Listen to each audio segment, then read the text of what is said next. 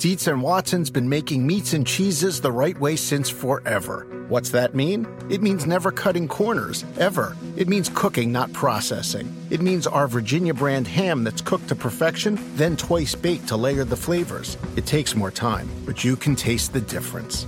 We come to work every day to do it the right way, even if it's the hard way. Because if it's not right for us, it's not right for you. Dietz and Watson, it's a family thing since 1939. Reese's peanut butter cups are the greatest, but let me play devil's advocate here. Let's see. So, no, that's a good thing. That's definitely not a problem. Reese's, you did it. You stumped this charming devil. End of the week edition of the Dunked On Basketball NBA podcast. Not really the end of the week, but this will be our last episode with the holiday this week, Tuesday night edition. Want to talk about the Washington-Milwaukee game that I went to in person last night up in Milwaukee. Had some impressions I wanted to share about the Bucks after seeing them in person. Had pretty good seats, thanks to SeatGeek. And then we got a lot of injury news to get to, of course. And then what we want to do is take stock here of the playoff picture a little more than a month into the season. Things finally starting to shake out. Certainly in the West, we've gotten some clarity at the bottom of the picture there. Try to say, who's really in, who still has a chance, and then maybe do some more individualized predictions for some of those teams as well. So, Danny, I wanted to talk first about this Bucks-Wizards game. You watched that, at least to some extent, on TV, right? I did. It was one of the games that I was interested in. I had no idea that you were going to be there. But yeah, and especially, I ended up watching the fourth quarter. I was watching intermittently throughout just because, two good teams in the Eastern Conference. But I was sitting there at the beginning of the fourth quarter going, okay, Washington's up 7. Giannis is in. Wall and Beal are both out. Let's see how this goes. And it did not go the way I expected. No, and we had noted on the 15 and 60 the terrible net rating for lineups featuring neither Wall nor Beal. And in fact, Milwaukee, without Giannis on the floor, had completely stifled those units offensively at the start of the second quarter as Milwaukee had gotten back into the game. But that was really only the Bucks' decent stretch of the game. And Giannis was really stifled. He played 39 minutes, but was 23 points, 8 of 21, and 0 for 3 on threes. He hit one mid-ranger. That was about it. And it seems like teams really now are switching on him. And there just wasn't any space on the floor with this team. That's the other thing that I noted. They're only 4 of 22 from downtown. And 2 of those 4 were made by DeAndre Liggins, which that's great, right? He went 2 for 3, but he played 17 minutes and they weren't guarding him the entire rest of the time. He was being guarded by Jody Meeks a lot of times when he was out there, and Meeks was just camping out in the lane and stopping everything that the Bucks wanted to do. So it really looked like there was not a ton of space. They were coached by Joe Prunty in this one because Jason Kidd was away from the team after the birth of a child, but that didn't really seem to make much difference in what they're doing or the weird rotations. They were playing Gary Payton and DeAndre Liggins together, neither of whom can shoot a 3.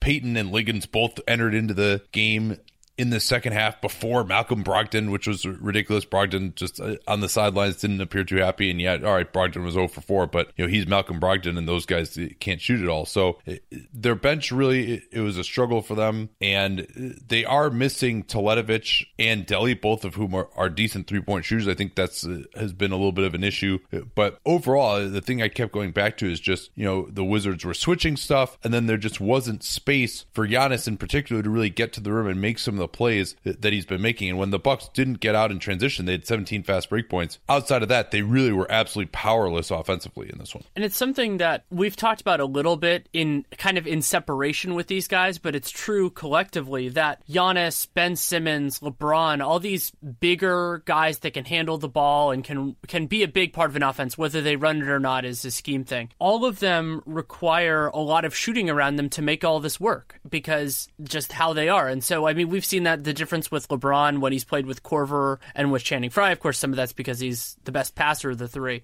But Giannis needs that just as much because that puts too many players in the lane. And also the idea with switching is part of the reason you do it and it can be effective, and this is true for the Bucks defensively as well, is because the other players can't make you pay. And with Milwaukee right now, and getting Jabari back eventually will help with this too, you need to be able to make those situations work to your advantage as well.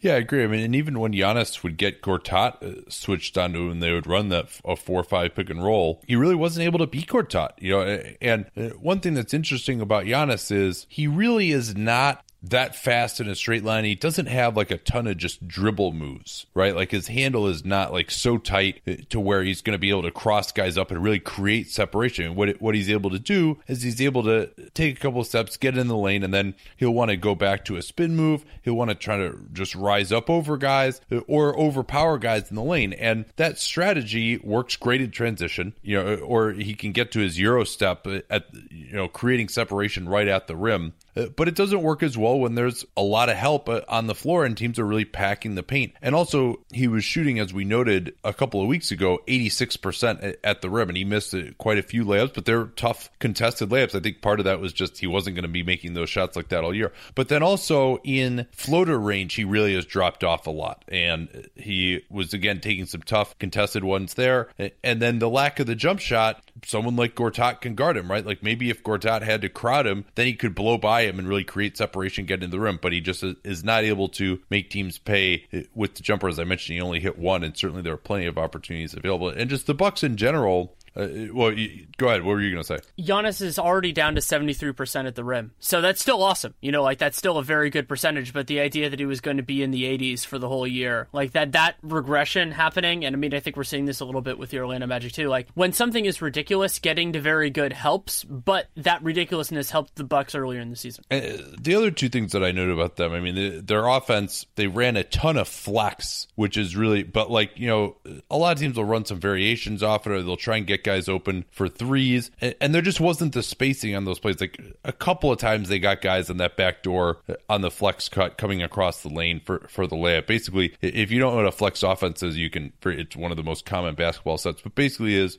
you enter the ball to one elbow, the block below that is open, there's a guy in the strong side corner, and then there's a guy on the weak side block, a guy on the weak side corner, and a guy on the weak side elbow. And so the guy on the weak side block sets a screen for the guy in the weak side corner to go right under the basket. And so the idea then is that guy's man has to help on that screen, and then the guy who just set the back screen then pops out for a screen at the elbow from the guy at the opposite block, and then you throw it to that guy, and then if that doesn't work, you're set up to basically run the exact same thing on the other side of the floor. But the Bucks, with their lack of spacing, everything was just crowded on those plays. They didn't get a ton out of them. It's not the most creative set in the world. It's been run for decades and decades. And then other than that, it was just pretty much ISOs. Chris Middleton in particular was 5 of 13 in this one, and they need to just stop ISOing him. Like, he's not that good at it. And same thing with Thon. Like, they, I think, would do so much better if they just said, all right, Thon and Chris Middleton, when Thon is in the game, you guys are just standing at the three-point line, or you're going to come off screens at the three-point line. We're going to set you, you're going to set a screen, and then you're going to stay outside the arc. Let these guys like Bledsoe, like Giannis, really go to work down there instead of just compacting the spacing so badly. Because if Middleton's going to try and an ISO, you got Bledsoe, Giannis out there, John Henson, there's just too much help, and he's not going to be able to get a good shot. And it was really, it looked very ugly. And maybe with more Teletovic, maybe with more Delly, they want to play Liggins, they want to play Peyton, and that'll help a little bit. But I still just did not like the way this offense looked one bit last night.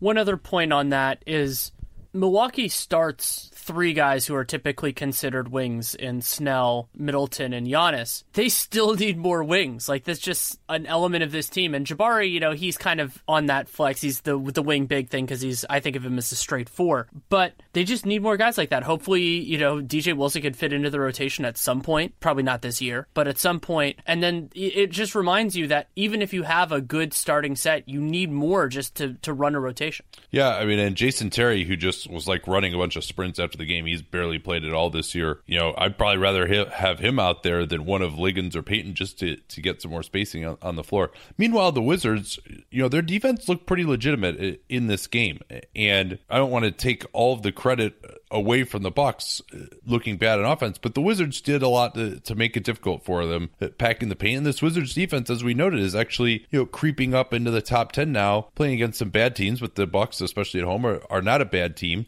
and they look pretty good. I also think that Brad Beal, who had 23 points on 10 out of 16 in this game, looked really good at attacking the basket. I like to see that from him. And his finishing around the rim with touch has really improved. I mean, especially one of the things, we got these great seats from SeatGeek, and so we're in like the fourth row, and the windows through which guys were having to finish at the basket in this game were just absolutely tiny, and Beal did so in impressive fashion a lot of times. Then they got a ton out of Kelly Oubre in this game too. He had 18 points on only 9 shooting possessions, 3 of 5 on threes. It got to the foul line for 3 attempts, and he was a big part of what they were able to do defensively as well. And then they even got something from Ian Mahinmi. He was +6, although he did, of course, have 5 fouls in 13 minutes. As required by law. And with Mahinmi, there isn't really a guy in this, I guess, if depending on how they use Thon. Like, Thon can exploit him a little bit, but, I mean, he's not getting enough possessions to really exploit Mahinmi in that way. And you brought up Beal's finishing, and I looked it up, and the stats do largely bear out the eye test. His frequency on shots at the rim is about the same. He has been doing more in the floater range, but in his career, he never shot better than 64% from in the restricted area. He's at 69% right now, and so that probably means it's still early enough that it'll maybe settle a little bit between this point and his career averages.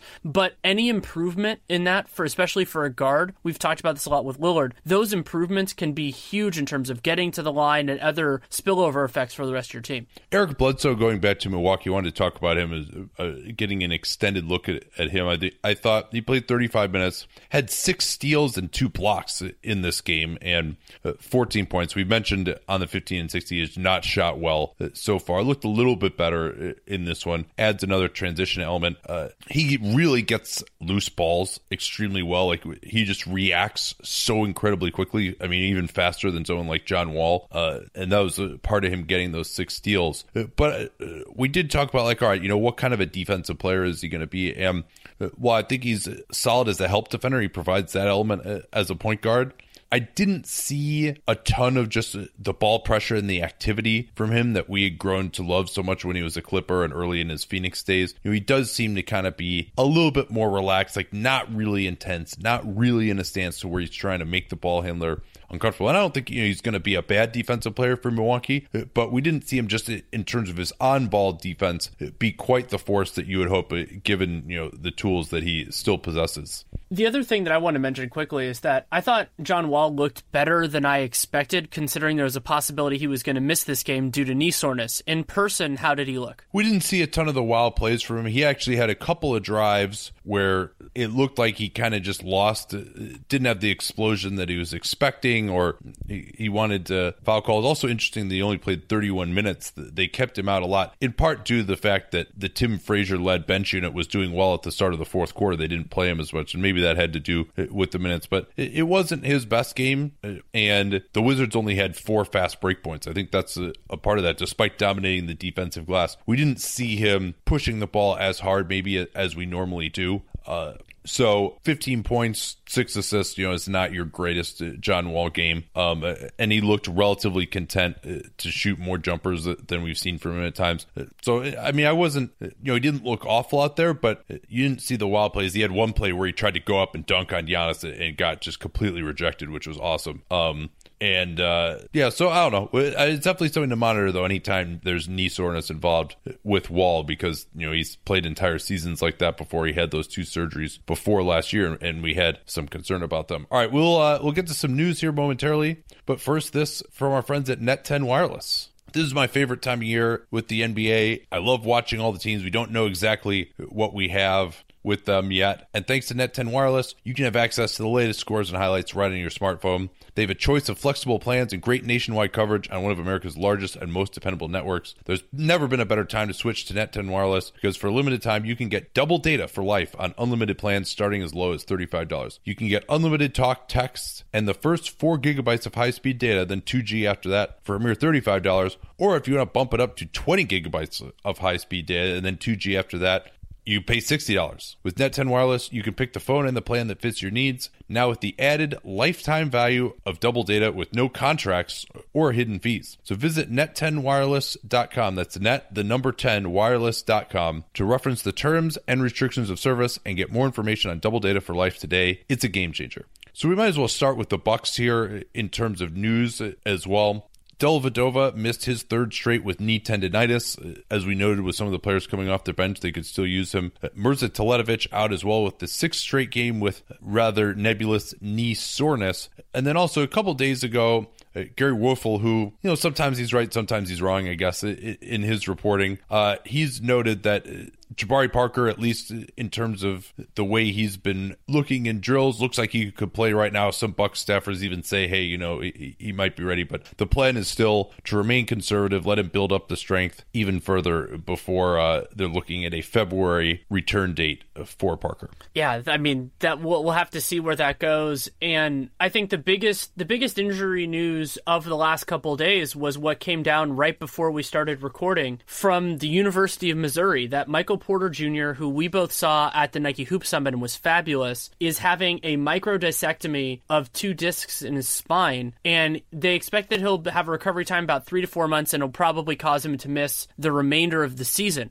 Porter is an elite prospect in this draft, and it could be one of those circumstances where not only do the teams have a limited amount to work from, though he has, of course, high school and other competitions, but also this could be a factor like we saw with Josh Jackson in the most recent draft and other ones in the recent past, where the player has a little bit more control over where he goes because of the release of medical information. Yeah, that's an interesting thought there. And Porter, a legit 6'9", 6'10", excellent athlete off of 1 or 2 feet, can get up for alley-oops, block shots. Really will probably be more of a 4 in the modern game. He's not the toughest guy, but really looks like a guy who could be very difficult to handle as an isolation scorer. Solid shooter, can push the ball, very effective driver, pushing it to his right hand and finishing off of 1 foot.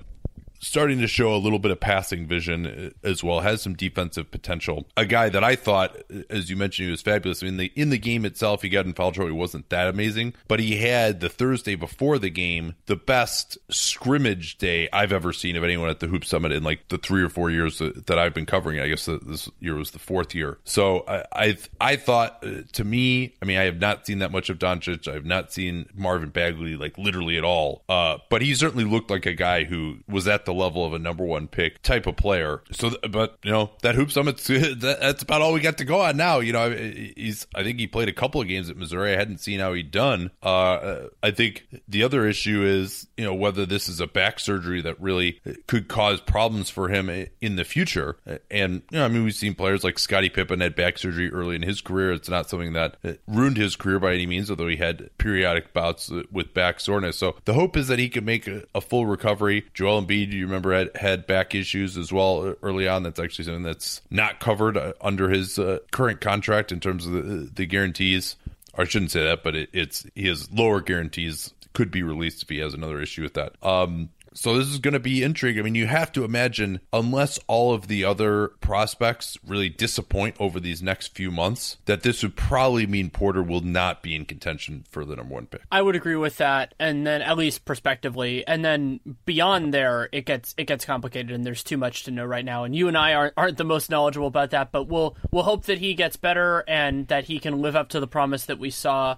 So out of Denver, some really bad news for the Nuggets on Paul Millsap, Danny. Yeah, initially, because the X-ray was clean, it looked like this was going to be better news. They were concerned about a fracture. There is not a fracture, but then there was the news that he has a torn ligament in his left wrist, and Woj is reporting that it could sideline him for up to 3 months, which is a long time for Denver, a team that has lofty aspirations this year and has done well. And so they did win yesterday against Sacramento without Millsap, but 3 months is a long time, and we're going to get to see a lot of the other power forwards. They acquired a couple before they signed Millsap, and then they also already had Kenneth Faried on roster, and who knows, maybe we'll get the Plumlee Jokic experience a little bit more. Yeah, and Faried started the other day, only went 1 of 7, but he and Jokic have shown some nice chemistry together in the past. They don't really have as much of an option. Last year, they would play both Gallinari and Chandler together. Chandler actually is out with a sore back. Of course, Gallinari is now a bench-ridden Clipper with his own injury issues.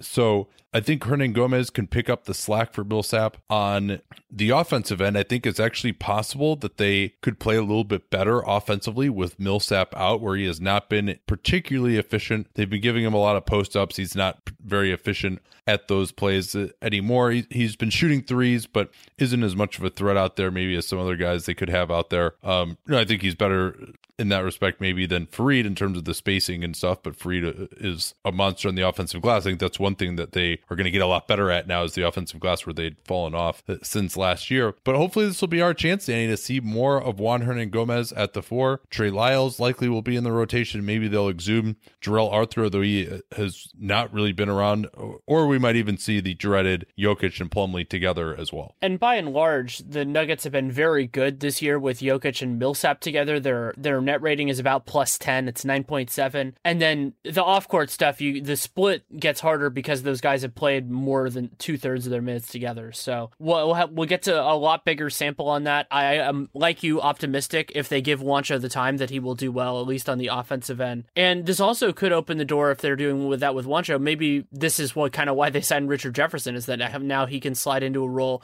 Then they can try out their power forwards at power forward. Yeah, Wilson Chandler actually missed their Sacramento game with the sore back. He's been struggling a lot. When I last looked at it about a week ago, he had only a 7.7 PR, very low usage. Said he's confident he'll be back in the lineup for Wednesday's game. When your replacement like Will Barton drops 25 points and 5 3-pointers, you're maybe incentivized to get back in the lineup a little bit more quickly, but hopefully that won't mean that he's rushing back and he can be a little bit more effective for them. So for Denver, I'm not sure how much this is going to affect things in the playoff race. We actually recorded this segment about the playoff race and where they stand afterward. I'm guessing we're probably a little bit lower on them just because of what the loss of Millsap will mean defensively, particularly in that Oklahoma City game that we did for the Twitter NBA show. We saw what an impact he was having defensively, and now maybe Denver gets back to being that 29th ranked type of defense without him. They don't really have an option that can do both sides of the coin, so they are going to have to prioritize again, which was a problem last year. I think Juancho can help a little bit there, but sure. He's not the player that Millsap is. Millsap has been a top 10 defensive player in the NBA these last 3-4 years probably, but I think he can at least give them more than like Gallo did last year potentially. Yeah, I would hope so. And so yeah, I think that for right now, I'm still going to put them, I still think they're more likely to make the playoffs than to not make it. I think they're above, especially, and the other thing that they get a big benefit from is how many other teams in the West who are good are hurt right now. So right. I think they're still okay. But first of all, this increases the devastation of another injury. But also, we just need to see it a little bit more because, if they start losing games to teams, I don't know, maybe in the lower half of the Western Conference, then this starts to get more perilous. But they do have that big home court advantage. Yeah, the on-off numbers with Millsap and without, again, small sample size, caveats apply. They're only allowing 2 points per 100 more when he is off the floor versus on. So maybe there's some hope that he won't have that huge an effect, but my thinking is that they're going to be playing some worse defensive players out there and that could suffer. But it wouldn't shock me if they get better offensively without him. With the Bulls, Zach LaVine has been cleared for contact practice. The Bulls are going to be out west this week. We'll actually see them in person on Friday in Oakland, and he had some quotes saying he feels pretty good. It's going to take some time to get things back, but I hope he comes back sooner rather than later. I'm still thinking it's going to be 2-3 weeks, you would imagine, before we'll see him out there if he was just cleared for contact practice. Kevin Durant missed the game against the Brooklyn Nets, which was the back-to-back. He sprained his ankle against the Sixers in that crazy game. And it sounds like he's going to play against the Oklahoma City Thunder on Wednesday, which is a big game for lots of reasons. And it was amazing that it happened, and I didn't particularly notice it with him, though. I don't know. No one knows when it happened. He doesn't even know apparently when it happened. So we'll see what happens with that. And then the Cavs are still dealing with a batch of injuries themselves. Yeah, Iman Shumpert out 5 to 7 days with treatment for knee swelling. He, of course, remember he tore his ACL on the same day that Derrick Rose did back in 2012 and has dealt with periodic knee soreness since his return there. We mentioned that Rose can be out another 2 or 3 weeks. Isaiah Thomas, though, did some drills.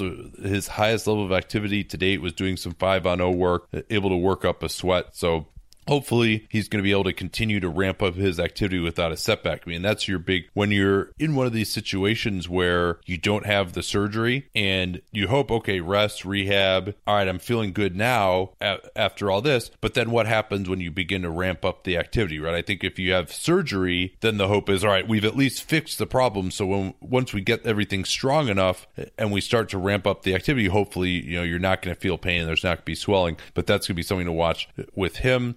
In Dallas, Seth Curry still not believed to be close. No possibility he will play this week, so that makes him still week to week. They, of course, are missing him pretty desperately. And another team desperately missing an injured player is Danilo Gallinari with the Clippers. Clips lost in New York in desultory fashion in the fourth quarter. Gallo is going to be out another 7 to 10 days with that strained glute, which didn't sound like it was a major issue, but glute's certainly an important muscle, and it could be just as bad as a hamstring or a calf if you suffer some kind of a tear. What else we got back here? Should we do the Memphis Carnival right now? Yeah, it's really been rough for them. They sit at 7-9. We'll talk a lot more about them when we discuss some of our playoff projections now. But Mike Conley, the original statement, he's out indefinitely now. Another update will be provided in 2 weeks. And that's not good. But there's no indication that, that's even worse. It seems like that the statement now that's so pervasive is that he'll be reevaluated in 2 weeks. So no indication that he would be returning at that time. Obviously, he's very tough, and if he sees the season slipping away, he may try to come back. But this seems like something with that same Achilles as 2016 that, they just have to get the soreness and the inflammation down to the point where he can play. And then, is he going to aggravate it when he comes back? Same thing as Isaiah, right? I mean, this isn't something that you can fix with surgery. If he has just kind of a permanent issue with that Achilles that, wouldn't be solved until he actually tears it, which of course you're not going to do. So it's tough to know exactly when the moment is, even if you're right there, as far as, okay, he's feeling better now. We slowly ramp up his activity. Is he okay? No, he's feeling some soreness. We got to back off. There's going to be a lot of really uncertainty there, both internally and then, as far as what we're going to find out. And then Wayne Selden, he continues to struggle with that right quad. He came back and played a few minutes in a blowout against Houston, but really hasn't been in the rotation, and then was listed as being out with that injury. So apparently still a problem for him. Maybe he tried to rush back with the return of Ben McLemore, saying, hey, you know what, I thought I might start here, and Ben is back too. And then this is one that we really were fearing. We had talked about how Brandon Wright in our most improved looked a lot better due to health. Well, he suffered a groin injury over the weekend. Unclear of the severity, but generally, that's going to be a couple week type of injury. So they got nothing in terms of established backup bigs. It's going to be Deonta Davis. Marc Gasol actually played 40 minutes in their loss to Portland last night. And these injuries really do compound on each other, which is so hard because they're different positions, but it sabotages your depth and your top line quality. I mean, Marc Gasol is still a wonderful player, but I just don't think they have enough around him, even with JaMychal Green getting back, which, yes, it's nice that he's back. And I think he's had a couple moments. I haven't watched a ton of the Grizzlies since Conley got hurt, but they're going to have to survive this. And with Conley, the other concern, and we'll talk about this probably in the playoff section, is not only a re-aggravation, but just the idea of whether he's going to have to miss time for maintenance. I mean, if this is something where the best approach is to be a little bit proactive with it, Memphis, their chances of winning drop significantly when Mike Conley doesn't play. So if you say, one game every 3 weeks, even if it's that can be significant. So it'll be worth watching. It's very dispiriting in that way, but they've withstood injuries before, so let's hope that they do. Yeah, and you never know when the clock's going to turn midnight on Tyreke Evans and the wonderful season that he's having so far. I think they can weather this storm a little bit with Conley out if Tyreke can continue to play like this, although that, again, they get into some of their really ugly backups at the guard position there too. It could be Andrew Harrison time again. In Sacramento, Buddy Hield suffered a pretty bad ankle injury over the weekend. He's missed 2 straight games now, or it actually might have been last week. And then you have to imagine it's going to be a while longer for him. That one looked pretty bad. And then Vince Carter, who, as we noted, has not played well when he's been in the lineup this year and hasn't even played 100 minutes yet. He's now missed 7 straight games due to kidney stones. And let's move on from that as quickly as possible by noting that Norm Powell has missed 4 in a row due to his hip pointer, but he is questionable to return against the Knicks on Wednesday. And with Wright out now with that shoulder, we don't know what his story is. He's going to get examined at the hospital for special surgery while the Raps are on this trip to New York, and we'll probably get a better idea of what's up with him at that point. They definitely could use Powell back in the lineup, but I think really they've done well with OG and Anunoby as the starter at the 3. He gives them a little bit more traditional size there, so if it were me, I think I would stick with OG for now, at least, until maybe he stops shooting it as well, and let Powell come off the bench, get a little more scoring and playmaking with the second unit from him. Another one that I think we have to talk about, mostly because it looks like it's going to be a bigger thing than we thought initially, is Joe Johnson. So Joe Johnson met with a hand specialist, and now it looks like he's going to be out until at least the start of December. And the hope was that it was going to be like maybe a 1 to 2 week injury. And so that, like with Memphis, it compounds because Rudy Gobert is still out, and Johnson can be a reliable part of their offense, and Gobert is the centerpiece of their defense. They did have that big win against the Magic, but that might be the oasis in this rough stretch for the Jazz. Yeah, they, aside from that, really have not been particularly competitive on this East Coast road trip. They now sit at 7-10. In Orlando, Jonathan Isaac, this wasn't something that was made a big deal of, but he still doesn't have a timetable return. He did not play in their loss to the Pacers in the Regression Bowl last night, but still no timetable, still experiencing some swelling. And then Justin Anderson, who was in the lower reaches of the Sixers rotation as a backup wing, he's out 3 weeks with shin splints. The return of Jared Bayless will help to mitigate that a little bit. But with Nick Stauskas, who has barely played this year, also out with a right ankle injury. He was in a walking boot as of a couple of days ago. They are a little bit thin on the wing. There'll be more minutes for TLC, maybe even some possibility that Furkan Korkmaz could play a little bit, but probably not with Bayless back. And then we got a couple more here to get to before we get into our playoff picture. Larry Nance is on his way back from a fractured hand. He was back in practice. I heard he looked pretty good. I watched part of recent Lakers game, and they talked about it. And then Luke Babbitt has missed some time recently. Have you heard anything? I think he's coming back soon. I think that's what I remember hearing the last couple of days. Yeah, he had to leave their most recent game with back soreness. And Mike Muscala still on the shelf with that ankle sprain that he suffered weeks ago now.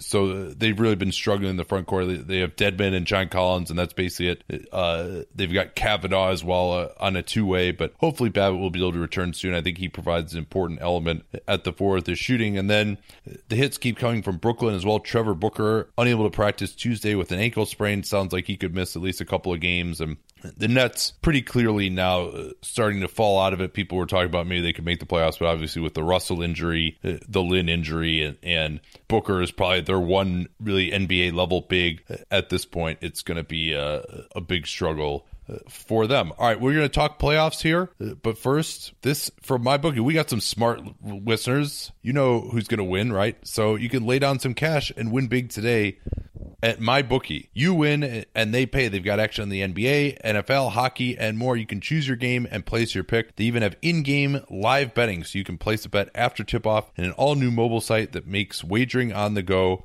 a breeze. The way to get started with them is at mybookie.ag. If you join now, they will match your deposit with a 50% bonus. You use that familiar promo code CAPSPACE, which we talk about all the time on the program, to activate the offer. That's mybookie.ag using that familiar promo code CAPSPACE, and they will match your deposit with a 50% bonus. You play, you win, and you get paid at mybookie.ag. All right, Danny, if you want to run this one, you want to take us through the rubric that you devised to talk about the playoff picture here? Sure. So there are basically two lenses that you can use to go through the playoff picture. One is seeding, and the other is who gets in and who doesn't. And so my base level at this point is more about who gets in and who doesn't, because we have the general contours now more than the specific stuff of like, oh, who's going to win that many games. So what I did for each conference is I separated it out into a maximum of 6 categories. Not every category is filled in each conference, but the categories are in barring serious injury, which is in, but I'm, law background, can't say in unless you're locked in. Probably in, so that's where it's, you don't feel locked in, but it's really close. More likely than not, which isn't used a lot in this level. The fringe, which are teams that are, have a serious chance at it, but might not make it in. Then probably out, which is the analog, and then out, same thing as the other side. Yeah. I thought of your fringe as teams that have a legitimate shot. Right. I think, because fringe you think of as like, okay, they've got like a 10% chance or something. I think you meant to say that it's kind of, they have a better chance than that. But yeah, absolutely. But maybe that teams you would not project to make the playoffs at this point. But or like, let's say, so like a good example of this would be all those teams that were competing, including the Blazers, who ended up getting it for the 8th spot in the West last year. Like they were all on the fringe. One of them did get in, the Blazers got in, but they were all on the fringe. Gotcha. Yeah. All right. So let's start in the West here. The East is a little more complicated. So for me, I thought that I got Golden State, Houston, and San Antonio. I went with the same three. San Antonio is, they've been in the mix despite not having Kawhi. They will clearly have Kawhi for a higher proportion of the remaining season than they have so far, because so far it is at 0. So I had those three as being them as well. Yeah, the Warriors 13-4, Rockets 13-4, both projected as greater than 99% chance of making the playoffs. Spurs sitting at 11-6 right now. I think the fact that they have banked those wins, I wouldn't say that they've played appreciably better overall than teams like the Thunder and the Wolves, but just having a better record. And then the fact that Kawhi will return and that they've played at a 60-win level with Kawhi in the lineup these last couple of years. I think you would have to say that they're at, and even, it's difficult to imagine just with the competency that they've showed with Kawhi out. There was a moment there when they got to 5-5 that you were wondering hey, you know what, maybe the bloom is finally off the rose without these stars. And then of course, they've won 6 of 7 since then. I believe in the probably in category, I toyed even with making OKC a lock, but I mean, the reality is just that they're 7-9. And while they do have a 4.2 net rating right now, maybe there's a possibility they could just continue to struggle like this all year and continue to blow big leads and be terrible in the clutch, especially on defense. But just the reality that they're 7-9, I noted that they're probably in, but I almost wanted to put them as just straight up in. I had the same thing. They're already 4.3 games below their expected wins, because their expected win total at their record is 11.3, which is 5th best in the NBA. But so that's, a lot of close game losses. And so, yeah, again, that leads you to putting them in. But at the same point, those same factors that have led to them underperforming their point differential could still exist. So, and the idea, let's say they disappoint in that way and they're around 500. I'm still at the point now, and this is something we should talk about for both conferences if we feel comfortable with it, is there's a chance that 500 isn't good enough to make it in. So that's why I put them at probably in. I would expect that the next time we do something like this, if it's in a month or so, they will be in the next group up. But until that happens, I'm not going to put them there. Then the team that I had the biggest challenge with in this area of where to put them was Minnesota. Minnesota has so much talent. I think that, and they are 10-7 along with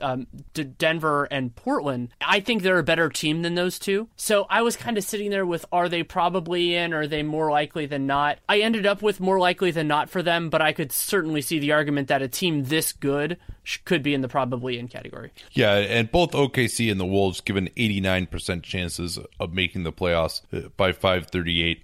Spurs, Thunder, Wolves all projected around 49 wins. 48 for the Wolves, 49 for the other two. In the probably in category, I threw the Nuggets in there as well. They are projected at 46 and 36. And of course, these projections are a combination of preseason expectations and also the way they've played so far statistically. We can certainly throw in some of our subjectivity there as well. I mean, I think a big reason why with the Wolves and Nuggets, I'm more likely to say that they're almost certainly in is just because of the fall offs we've seen from the Jazz, Clips, and Grizz and their injury concerns. Especially the Clips, just to be 6 games below 500 already, even if everyone comes back and they start playing at a solid level, they're still not it's going to be hard to make up those 6 wins to really knock a team like the Nuggets out of the playoffs. So as long as, Jokic doesn't get hurt or something, I mean, they're not really that dependent on any other one player other than him. And so I think that they're probably, I feel pretty good about them, but that's more a statement of where their competition is than necessarily that they've been so incredibly good to date. I have them in more likely than not, just because I want to see them put up something against good teams more often, because I think that can be a good differentiator. Or they did get a win against Sacramento yesterday, but just really see them put it on there. So I have them in that group. Yeah. But there aren't as many good teams in the West that they have to beat anymore. That's true. At home, they really, there are a lot of these teams that are going to come in now that don't have much of a shot against them. True. And so basically, whether we have a couple of the lines of demarcation are slightly different, it seems like we each have 6 teams in those first 3 categories, which means that there are 2 spots remaining, and I wouldn't put anybody else above the fringe category. But to me, Portland is the closest, but I just don't trust them all the way yet, especially because they're so dependent on their 2 best guys. Well, I put the Blazers and Pels in more likely than not. I mean, that just means they have a greater than 50% chance of making the playoffs, right? So by your nomenclature, if that's what you're saying, I mean, I think you you by definition, not by definition. I mean, you could have, and maybe in the East we'll say that there aren't 8 teams that are at least more likely than not because there's just so many that are around the bottom of the picture. But I would say the Blazers, certainly, they're at 10-7. I mean, they're just like 4 or 5 games ahead of teams like the Jazz, Clippers, and Grizzlies right now. And the Blazers, are kind of 7th in the conference. They're projected for 44 wins. And then the Pels, I mean, just simply by virtue of being 9-8, having a winning record, so they're a couple of games ahead of the teams below them. And having not suffered the injuries yet, certainly it's the Pels. Those could be coming, but they haven't suffered them yet, and the other teams have. So at the very least, they're in slightly better position than those other teams. And I think they may suffer some injuries around AD and DeMarcus, but both AD and DeMarcus are better than anyone on the Jazz, Clips, or Grizz to me right now. I would agree with that. And I mean, we don't know how long the guys... You would agree that DeMarcus is better than Blake Griffin? I thought that actually might be like a somewhat controversial opinion. I haven't been as impressed with Blake over the last few. It's also hard because their perimeter rotation has been so jacked up. But I was watching him just going up against the wall, going against Porzingis. And yes, Porzingis is an anomaly among NBA power forwards. But I wasn't seeing as much of that dominant Blake Griffin. And the idea that he can attack switches and things like that is certainly there. But Boogie, to me, has been more impressive so far. I am not saying that is going to continue, but I would agree with it as of now. Yeah, Boogie did get thrown out last night yeah. against Did you Thunder. see it? Yeah. First of all, the first time I saw the replay and wasn't looking super closely, I'm like, oh yeah, of course. He threw an elbow, it hit Russell Westbrook in the head. There was at least some exaggeration of that, but what was so weird was I actually think he might have gotten ejected more on intent than on actuality, because he swung an elbow and hit Westbrook in the head, but he hit him in the shoulder first. There wasn't that much contact with his head. And I'm semi okay with an intent ejection on a head elbow, because that's a pretty big thing.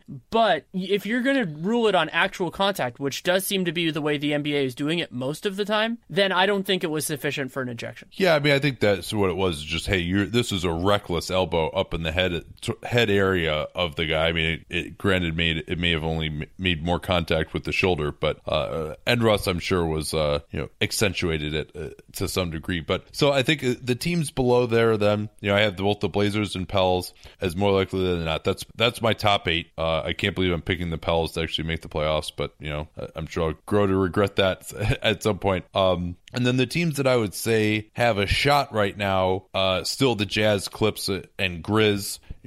Probably Grizz the highest there, then Jazz, then Clippers. Maybe Clippers would be above Jazz just because we know that Gobert is out for a while. But just with the injuries those teams have suffered, the fact that they're below 500, that none of them are playing even remotely well right now, I think you have to say they're pretty low. So, and to me, there's a very clear line of demarcation between the Pels and those teams right now. Maybe, and I get the feeling with the way these teams have played, none of them look like, hey, they're really going to tread water until their big guys get back. And then even if they do return, maybe at full strength, we're talking about teams that are 45, 46 win type of teams, if you really are optimistic about them.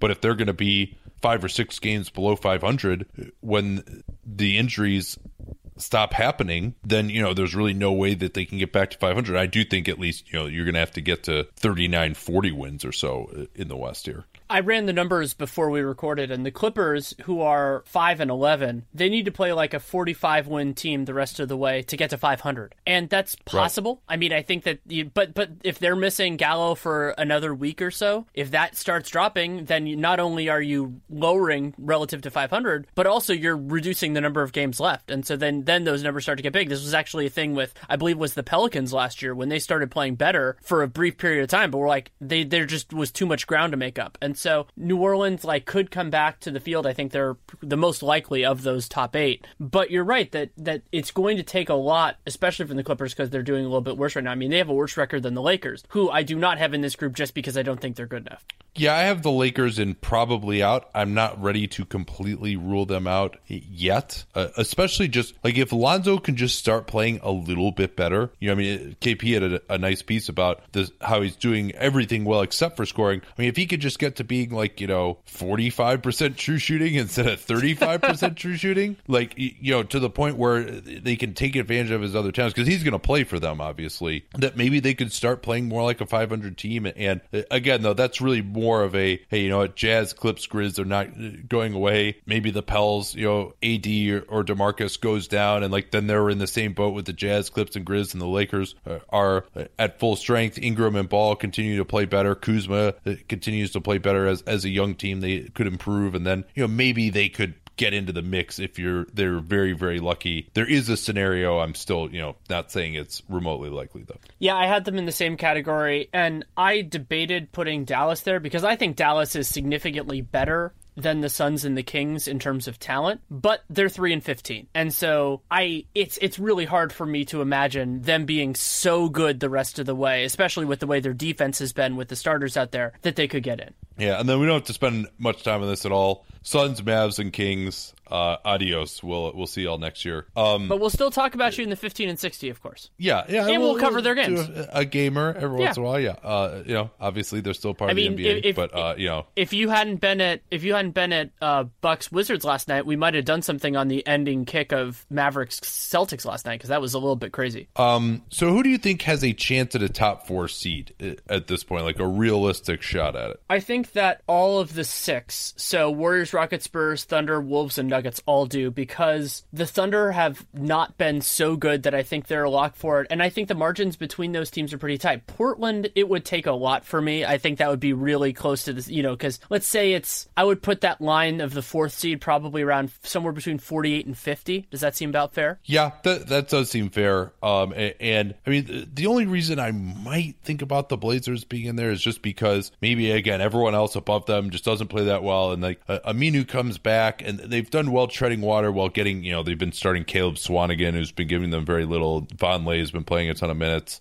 So if they could get Aminu back and really start taking off, again, we've seen those lineups with Aminu and Harkless be really effective at times before, that maybe they could really start heating up. You know, certainly injuries to them, Nurkic, Lillard, McCollum would be devastating, but I'm not willing to completely rule them out yet, especially with the way that they've defended so far here. But I would say, who's your favorite for the number 4 seed still? OKC. I mean, they're the most talented of these teams, and their defense, as we've talked about before, seems legitimate. So the fact that they have these crunch time struggles, actually on both ends of the floor, is a concern, but I don't think it's so big a concern that'll be there. And also, I think they're more resilient to injuries this year than they were in the past, just because they have more talent. They would have to figure a lot of it out without Russ or without Paul George or without Melo, but they have the talent to do it. Yeah, I mean, OKC is the only one of those teams to me that has the chance to be good on both sides of the ball.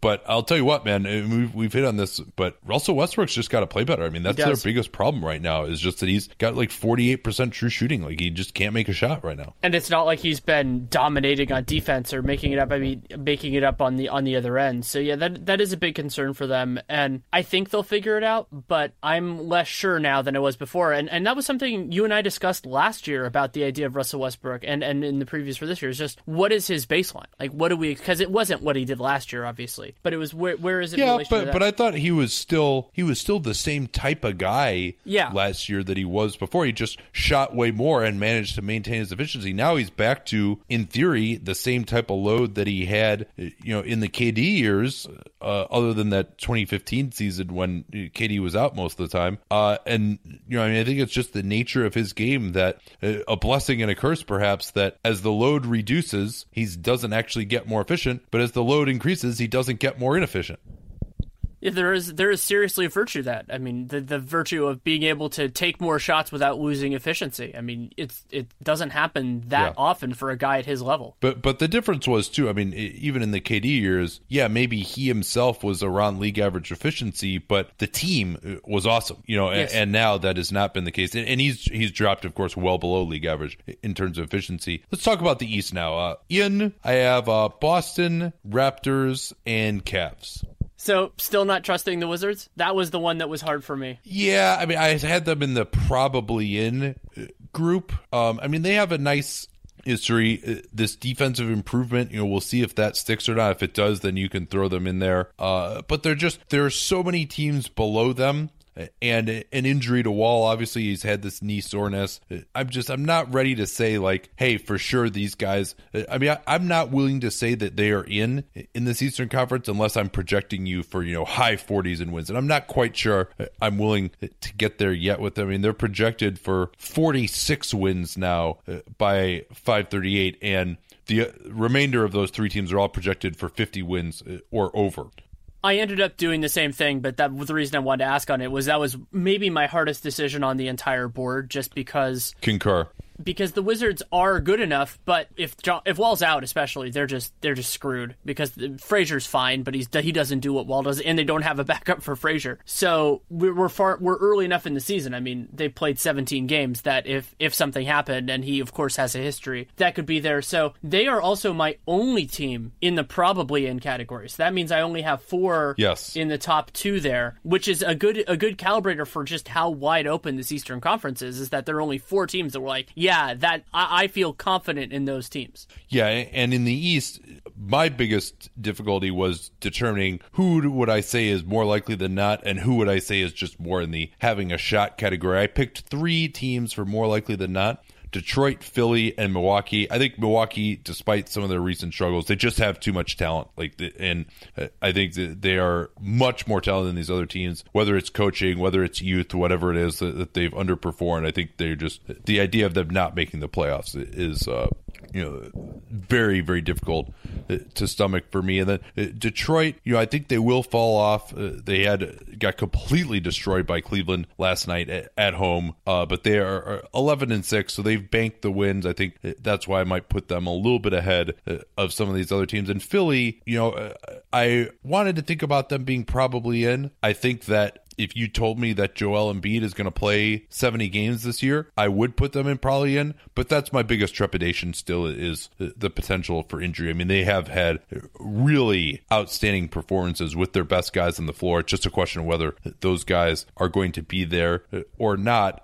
Do you agree with me that all 3 of those were in the more likely than not category? Those were my 3. I don't know if the order you said yours was how you feel. I actually had them in the reverse order. I went Milwaukee, Sixers, Pistons. But it is those same 3 teams. And the thing with the Pistons for me is just the reminding of what happened last year, where it was like the same basic guys and they were so much worse. So you always kind of have that in the back of your mind when a team just is disappointing about whether they're going to go back there. But the Pistons do look better. I've watched a fair amount of them recently. Incidentally, I switched off that Cleveland game when it was like a 4-point game, and then all of a sudden I flipped back like 5 minutes later and it was, I think, 16. So I missed the part when they went crazy on it. But the Pistons look deeper also. Just adding Avery Bradley has given them a more stable perimeter defense, but then it's also kind of stabilized their perimeter rotation. I like a lot of the guys on this team, and now that they're in roles like Ish Smith as a backup, now that Reggie's actually playing better, is nice there. So yeah, I think that Detroit has earned their spot in that place. But I mean, you look at that and so it's like, okay, so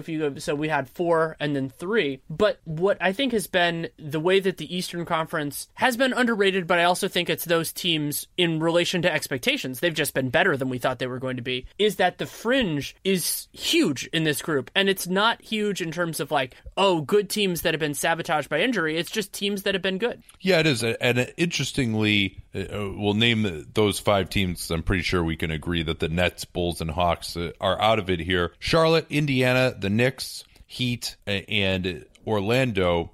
And for the record, 538 actually disagrees. They would have the Pacers and Hornets at 70 and 63% chance of making the playoffs, respectively, above the Pistons and the Bucks as far as potential playoff odds. Charlotte, I like them. I hope that they are going to start playing better now that Batum has returned. Their defense has been a concern for me, always a concern whether they can keep it up on offense. They're so Kemba Walker dependent. And then Indiana, they've had a nice statistical resume so far, one of the better offenses in the league. Still not buying that they're going to shoot this crazy percentage from three. I still think that they end up, an average or worse offense, and their defense has been pretty miserable. So I still think that Indiana is going to end up out of the playoffs. If I had to pick my last team in right now, I would say Charlotte, and then I think my second team after that would be Miami, with then Indiana, and Indiana then followed by the Knicks,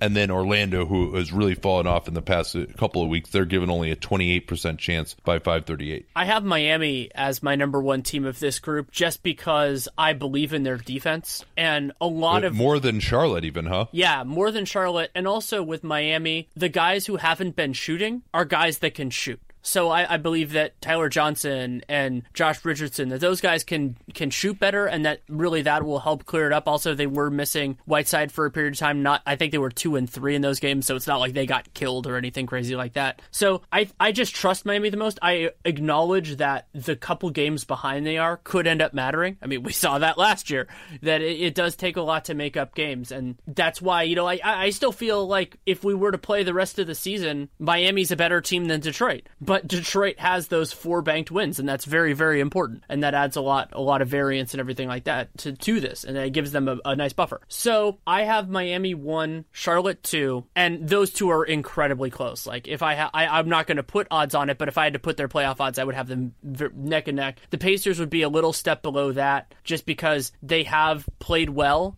and their talent is conducive. I like their starting 5. We talked about that in the preseason, why I picked the over for them. And then the Knicks and Magic, they're both doing well overall, and I think they're both, even though the Magic are now 8 and 9, they're still doing better than I expected. And the Knicks have gotten more from Porzingis than I thought, and their true big man stuff is working well, but I still their perimeter rotation still scares the ever-loving Christ out of me. So that's a big problem. And if they're a top 10 offense by the end of the season, you can color me extremely surprised, and that's right. What they've been so far. They also have had an inordinate number of home games to date in compiling that 9-7 record.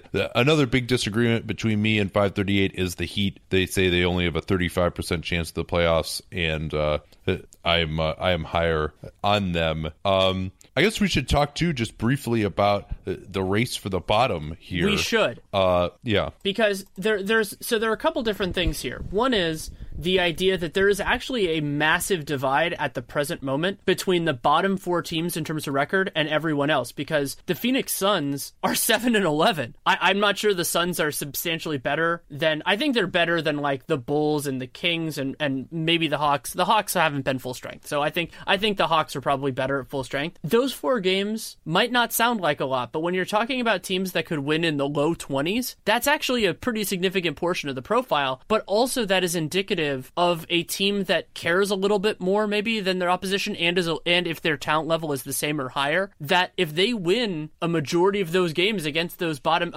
6 teams, they're not going to be in the bottom 4.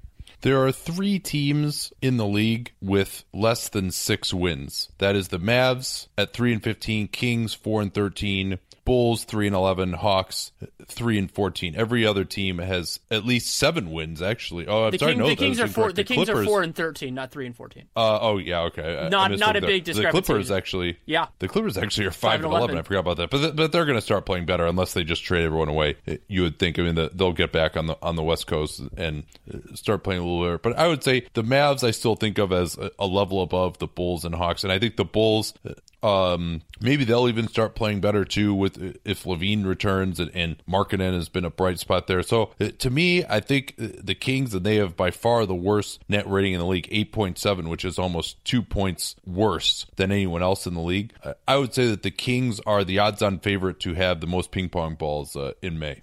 It is also important to note that 2 of the teams shortly outside of that group that we don't think are going to make the playoffs, the Nets and the Lakers, have 0 incentive to tank as well. So I think we're getting close to just seeing them as separate from the bottom group. And so then you're talking about... Although I'll tell you what, though. I mean, the Nets are going to really suck for a while here. I mean, they have 6 wins banked already, so they're ahead of some of these other teams. But, I mean, I think just in terms of how I expect them to play over the next month or so, I think they will be down in the doldrums with...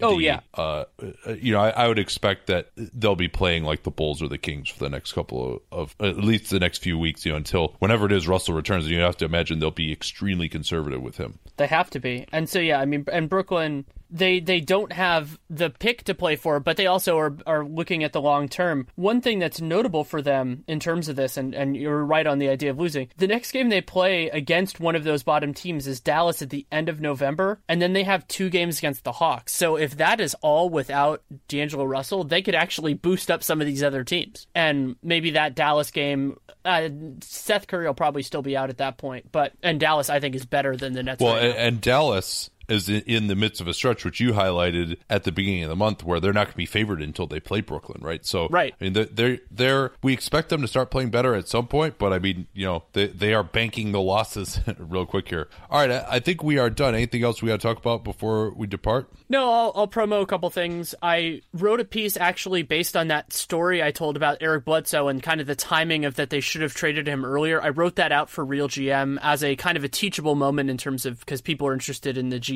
stuff. And then I wrote a piece about the trade deadline, about how the idea of moving it up and what that means in terms of teams evaluating where they are, because it's going to be about 50 games now as opposed to 56. And so I wrote about what that could mean for teams like the Pelicans and the Pacers. And that's at the Sporting News. Yeah, the Pacers in particular will be an interesting one. I think the Pels, based on this analysis that we've just done, you'd say the odds of a Cousins trade and also perhaps even of a Davis trade this summer, if they in fact make the playoffs, is looking much less likely here. I also wanted to just, since it's Thanksgiving, take a time to thank all of our listeners. I've mentioned that I moved into a new house, like I'm getting married, and that's not possible without any of you guys. We are really thankful that for both of us, with your support, we've been able to actually build like stable lives. Like we're not living month to month anymore, kind of the way we were when we first started this endeavor.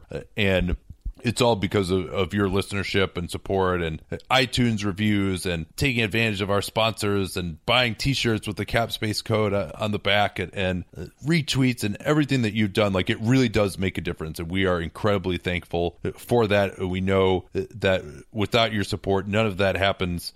You've shared our work. You're really just a wonderful community, and we're so happy to have you as part of us, as part of our lives on social media and on the Twitter NBA show. And so that's the number one thing that I am thankful for this holiday season.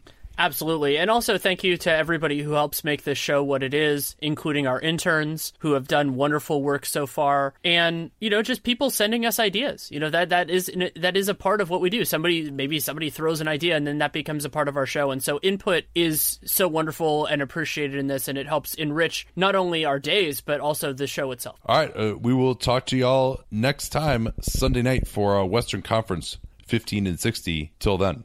NBA season is my favorite time of year. There's always a game to watch, and on your smartphone, you can always have access to the latest scores and highlights. If you switch to Net 10 Wireless now, you can get double data for life on unlimited plans starting as low as $35. Visit Net 10, that's Net and the number 10, net10wireless.com to reference terms and restrictions of service and get more information on double data for life. It's a game changer.